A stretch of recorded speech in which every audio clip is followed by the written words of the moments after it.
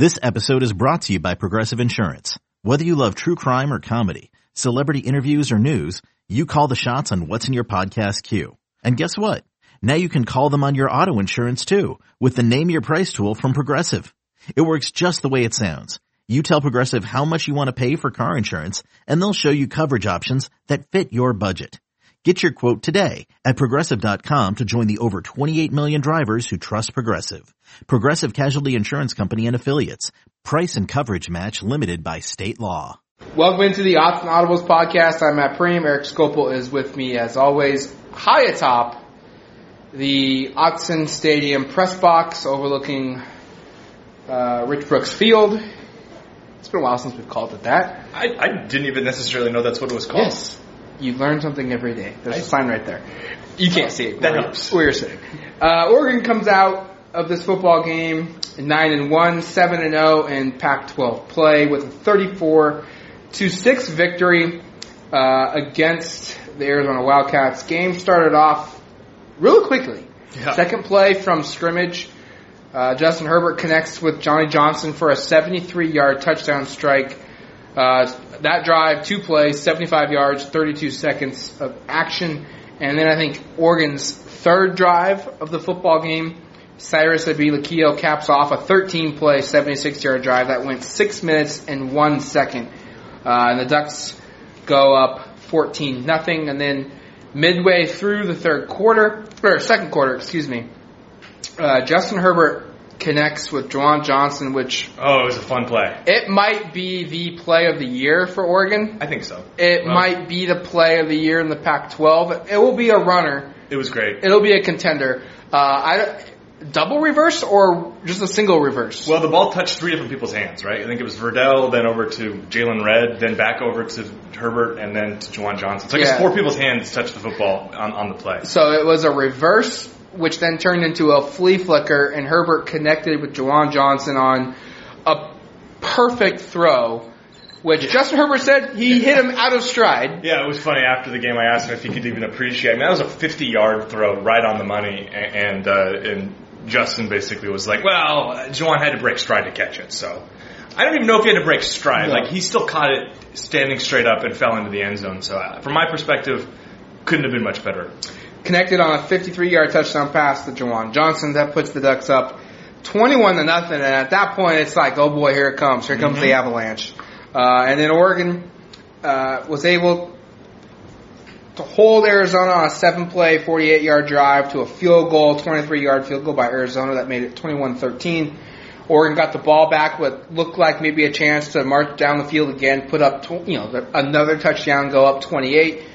That didn't happen, and then some penalties helped Arizona move the ball forward, and the Arizona Wildcats kick a 42-yard field goal as time expires to go into halftime, trailing Oregon 21-6, and then in the third quarter, Oregon got a touchdown pass to Spencer Webb on an 24-yard pass to go up 28-6, and then on third down, Oregon perfectly executed a screen pass to Travis Dye for 33 yards for the game's final points of the game to cap off an 8-play, 88-yard drive. 34-6 is your final score. A game in which, Eric, we were kind of talking about this throughout the game, after the game, walking to media, and then walking out from media into now back to the press box, and that Oregon didn't necessarily play their best game, and yet won convincingly.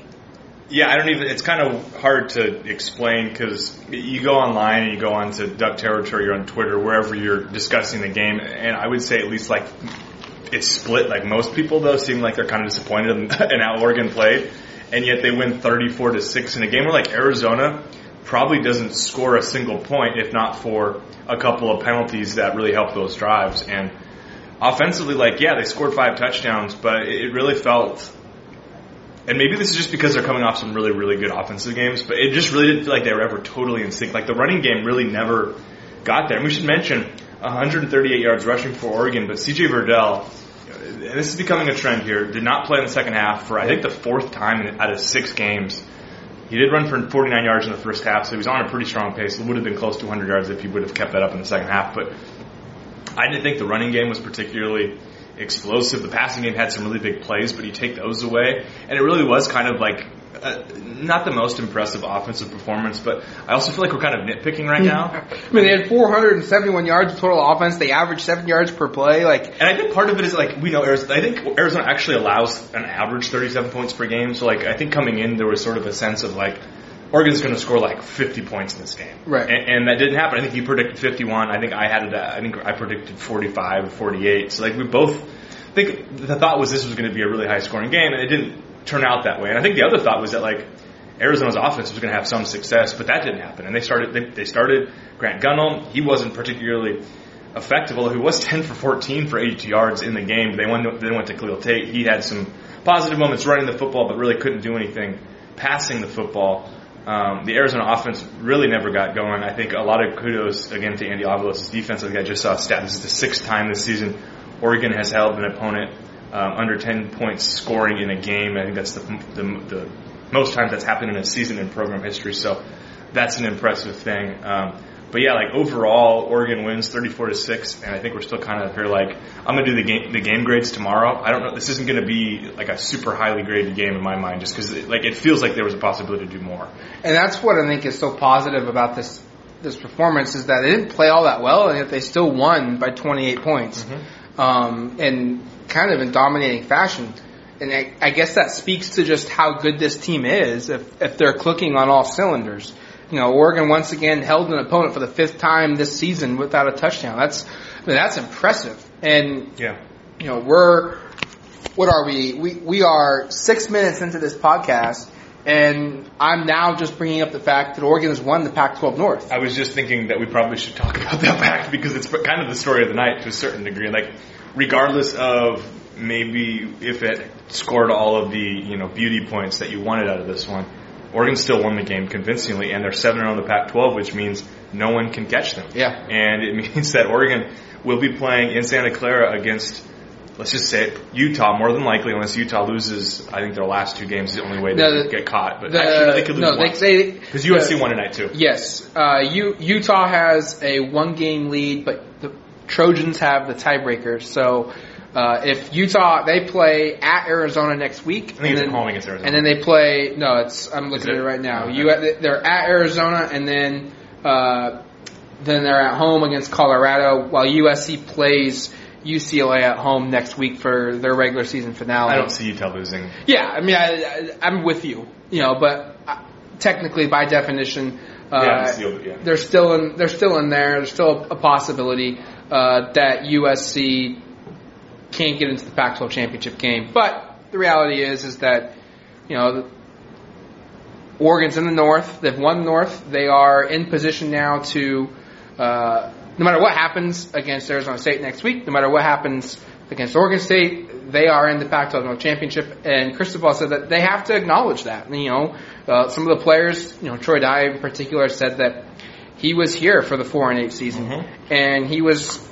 He saw, the program at its lowest point, and they've now ensured that they will have a 1-game playoff at worst to play in the Rose Bowl. And I think that's, for a bunch of the older guys on this team that are redshirt juniors and that are seniors or that are redshirt seniors, they have gone through 3 coaching changes. They have gone through a 4-8 season. They have gone through a lot. And it was at a point when they showed up, and it was the standard that you win the Pac-12 North every year at Oregon. That was the standard when they showed up. And obviously the last few years that hasn't been the case. And so they're leaving on a note in which they've kind of restored order, if you will, at Oregon for at least a season. And it's worth noting that Oregon is basically guaranteed to finish with more victories than they did last year, which continues that trend dating back to that 2015 or 2016 season, when they won 4 games. It's a trend that, honestly feels like, I guess it's hard to win. If they could win 12 or 13 games technically this season, so it's hard to say that trend should continue going forward. But, you certainly feel like this program is just kind of getting started under Mario Cristobal, and a lot of credit to him for getting this thing turned around. And I think you look back to when he was promoted, I don't know if everybody was at least on the exterior, was like fully sold on this. Obviously, the players petitioned; they wanted him to be the head coach, and it's good for smart on their part. They saw it. They had first row seats to see what he meant to this program, and he has this team rolling right now.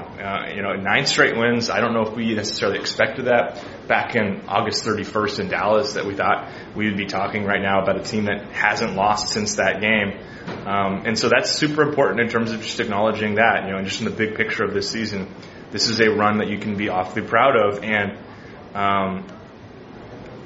let's talk a little bit about the defense, just because I think we both knew coming into this game that Arizona's defense was awful, but their offense was pretty good. I think they ranked 5th in the conference, 41st nationally. Those are pretty strong numbers, and yet they came out and really never challenged to score. I mean, they had a couple drives that got close to the goal line, but this defense, once again, and after a couple weeks where it was kind of hit or miss, and they had some rough moments, especially I think that Washington State game at times against Washington, but this was a really, really strong performance. And again, we talked about it all week. We didn't know what was going to be the starting quarterback for Arizona. They played both of them probably almost equally once you kind of look at the way the game plays out. And I don't think either of them were particularly effective. I mean, they combined for 132 yards passing. They only ran for 108 yards.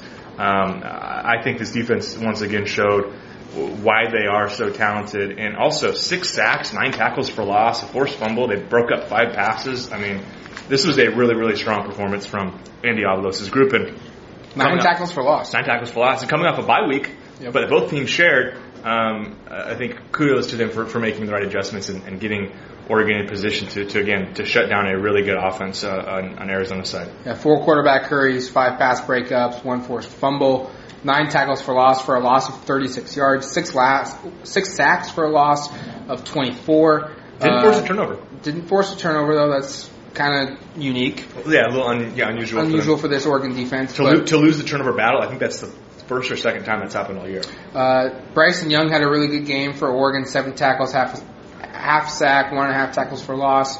Kayvon Thibodeau had another really good game for Oregon, 4 tackles, 2 sacks, 3 tackles for loss, including that one play on that run where he just pulverized the running back for a 5-yard loss. And he had at least a couple others where he was back there and was just a step off of getting there. And I think he has 5.5 sacks in the last 6 games. So it was Mace Funa early on. I remember we were talking on the podcast about how Mace Funa was maybe a step ahead of Kayvon, and over the last 6 weeks, it's Kayvon. It's been Kayvon. All in all, just a really good win for this Oregon team. They improved to 9-1 on the season.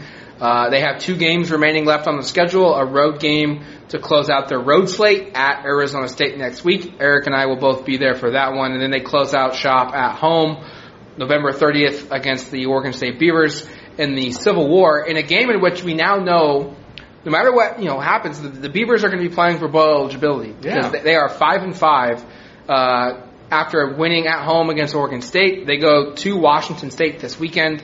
So we could be seeing a Civil War in which it's a winning team against a winning team, or a team in Oregon that's clinched the North playing against an Oregon State team who wants to get to a bowl game and has to beat Oregon. So some added intrigue into that game. I know, and we should mention that Oregon State is still in second place in the Pac-12. They're still a game ahead of Washington. Yeah. And I don't think anybody saw that coming. I think that Washington State team is going to be tough. In fact, I think Washington State's running back came out and guaranteed to win that they would beat Oregon State. That game's in Pullman, but a lot of credit. I know this is an Oregon podcast, and Oregon fans obviously aren't big Oregon State fans, but I think a lot of credit to what they've done this season, winning 5 games already. I don't think anybody really saw that coming. And yeah, I mean, this is that final game on the 28th, I believe it is, or no, the 30th. Sorry, 28th is Thanksgiving.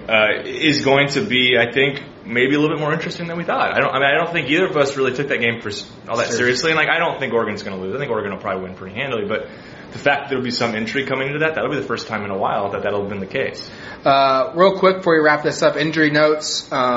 C.J. Verdell had what was called a stinger or hyperextended his elbow. Cristobal said he just didn't want to play in the second half because he didn't have full feeling in his arm. Probably a good idea. Probably a good idea. Did regain full feeling in his arm by the time the game was over. And then he said Bryson Young had some kind of minor injury but should be okay. Wasn't too serious. Wasn't anything serious at all. As for Micah Pittman. Yeah, we haven't talked about that. Yeah, Cristobal did know. Everyone saw it. Did not look good. He's like, I wish I had an answer for you. We're still running tests. But he did acknowledge it's not looking good. Yeah. And I mean, you don't want to speculate too much on injuries, but I have a hard time seeing Micah Pittman finishing out the regular season at least with the injury that he suffered in that first half. And that's just unfortunate for a guy that came back after another injury and fought through it. Looked like he'd turned the corner health-wise, productivity-wise, and now is nicked up again. Yeah, I'm fully expecting Monday's Mario Cristobal press conference to have Cristobal say he's done for the year. Yeah. That's kind of what I meant. It looked like he broke something in his arm. It was pretty gnarly, and like you said, rough luck for him. You feel for him. He just started to kind of play at a high level, scored a couple touchdowns the last couple weeks, and goes down really close to the end zone. I mean, he almost scored on that play as well. And for those interested in terms of like, could he still use a redshirt year? I think he's played now. I think I looked at it. He's now played 6 games, so he's over the 4-game threshold. Matt and I were talking about it. They could petition for like an injury waiver. I don't know what the likelihood of that is, but my guess is that next year will be his sophomore season in terms of eligibility. And again, that's a bummer because this is a really talented player, and he had moments this year, but I still think we didn't quite see the top of what he can do. It's going to do it for us on the Odds and Audibles podcast. For Eric Scopel and myself, Matt Prehm, thanks for listening. We'll talk to you soon. Thanks, guys. Adios, amigos.